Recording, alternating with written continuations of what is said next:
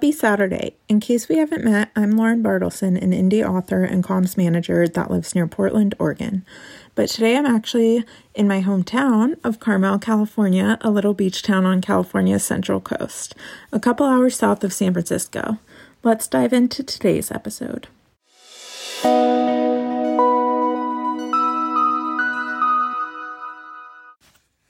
Sorry in advance to start this out on a pretty somber note.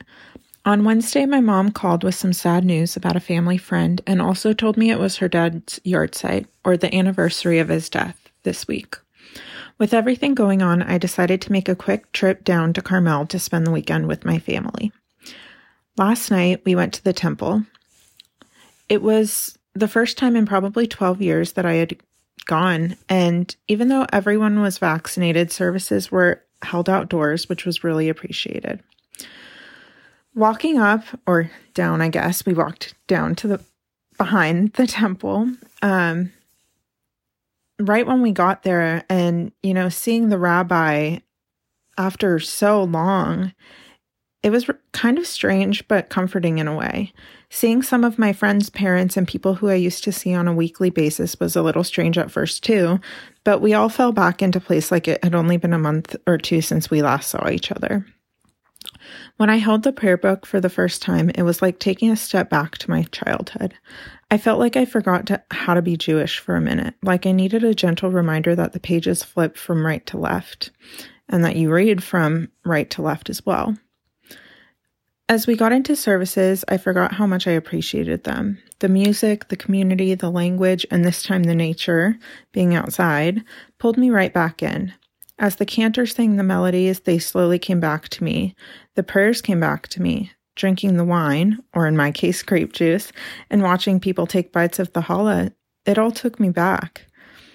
And at the end, I felt so calm in a way I haven't felt in a really long time. I still struggle to connect with parts of the prayers we recited, not because I don't remember the Hebrew, which is true, but because I'm still not sure I believe in God. Even so, it was really nice to celebrate Shabbat with my family and a community that was once such a huge part of my life. And for those who don't know, Shabbat is a day of rest in the Jewish community and culture.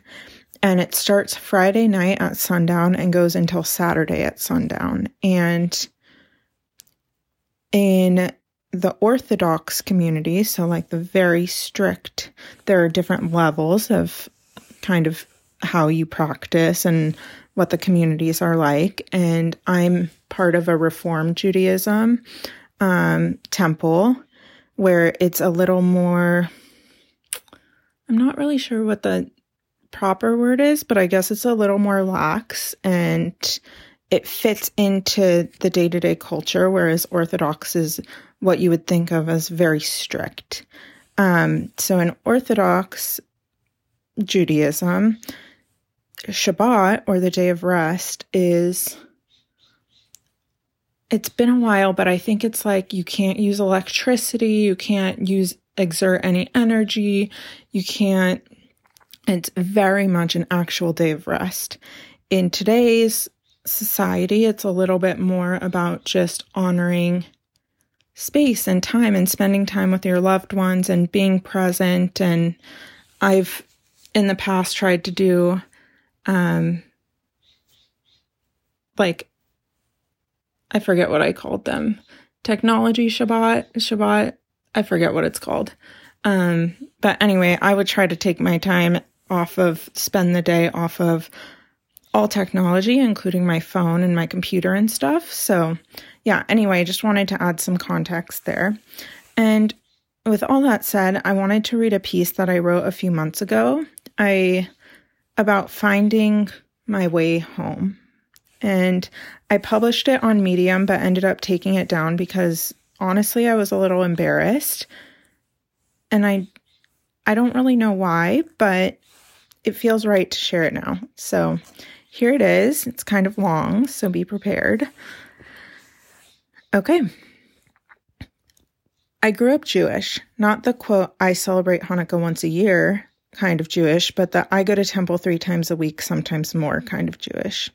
For years, my schedule revolved around temple. Hebrew school on Wednesdays, Friday night services, Saturday or Sunday school, depending on which grade I was in, confirmation on Sundays. We celebrated Rosh Hashanah and Yom Kippur, dressed up for Purim, attended formal Passover meals, worked the local Jewish food festival every year, and yes, of course, celebrated Hanukkah.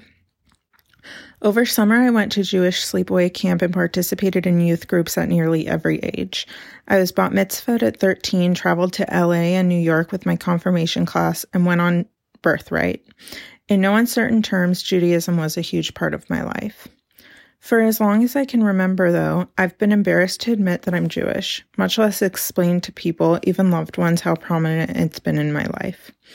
I've spent hours and hours trying to understand why I felt ashamed to share this part of my life with friends, boyfriends, and acquaintances over the years, and until now haven't really been able to figure it out. Looking back, I think it's because it made me feel different. None of my friends in school were very religious. Most of them celebrated Christmas, but that was about it.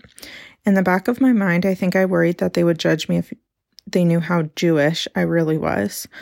I've never been good at being or feeling like the odd one out, so I guess I instinctively kept this part of my life completely separate from everything else to avoid getting judged or made fun of. Over the last few years, though, I've been feeling a pull back to the Jewish community. I've researched local temples, explored Jewish cookbooks, and started recognizing Shabbat in my own way, but I haven't felt like I've found my way back yet. Not really. But as I sit here writing this, sitting outside watching the sun rise to a chorus of birds chirping and frogs croaking, I can't help but think that this is enough. That I'm still Jewish even if I don't go to temple on a regular basis or celebrate high holy days. That I'm still Jewish even if I struggle to understand my relationship with God or wholeheartedly believe the stories in the Torah. I think I needed to step away from the routine and the memories and the traditions to realize how important they really are, so I can give myself permission to celebrate in my own way and on my own time, without judgment or regret, from myself or anyone else. Unlike the feeling of dread that comes with the memories I've trained myself to remember when I think of middle school and high school, I feel a smile start to form when I think about working behind the Rugula booth at the food festival or sitting on the floor of one of the temple's classrooms talking about the week's Torah portion. I feel a sense of joy as I think about the entire congregation saying Kiddush in unison before raising our tiny paper cups of white and grape juice.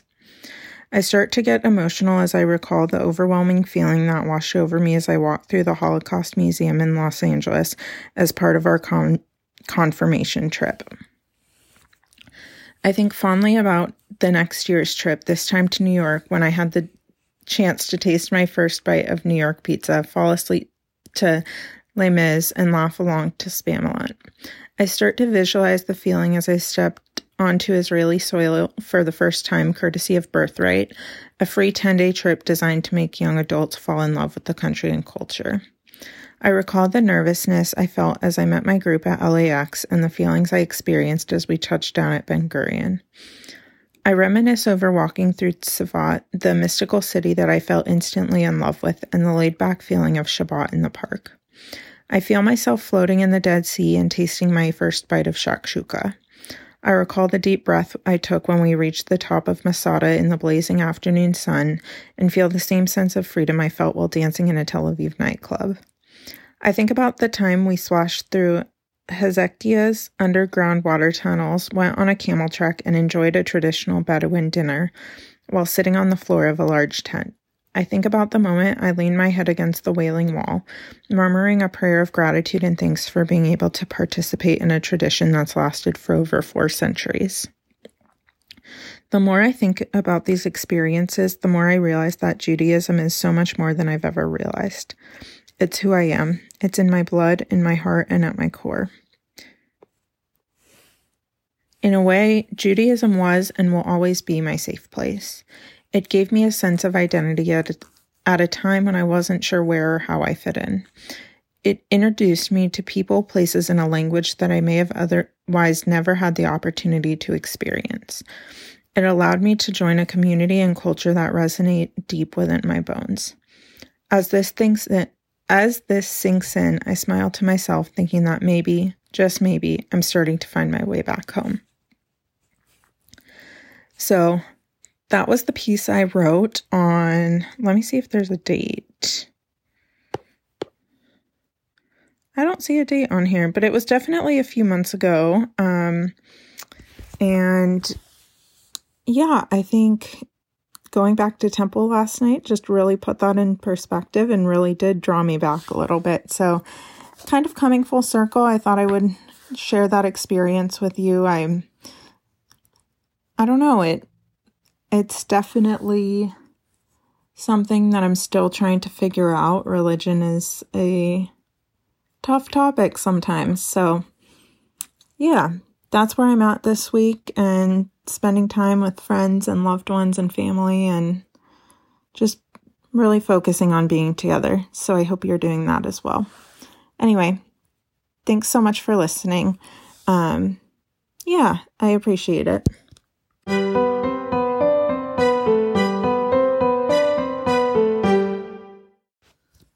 So with that, I know I already said this, but thank you so much for listening and exploring this side of me together.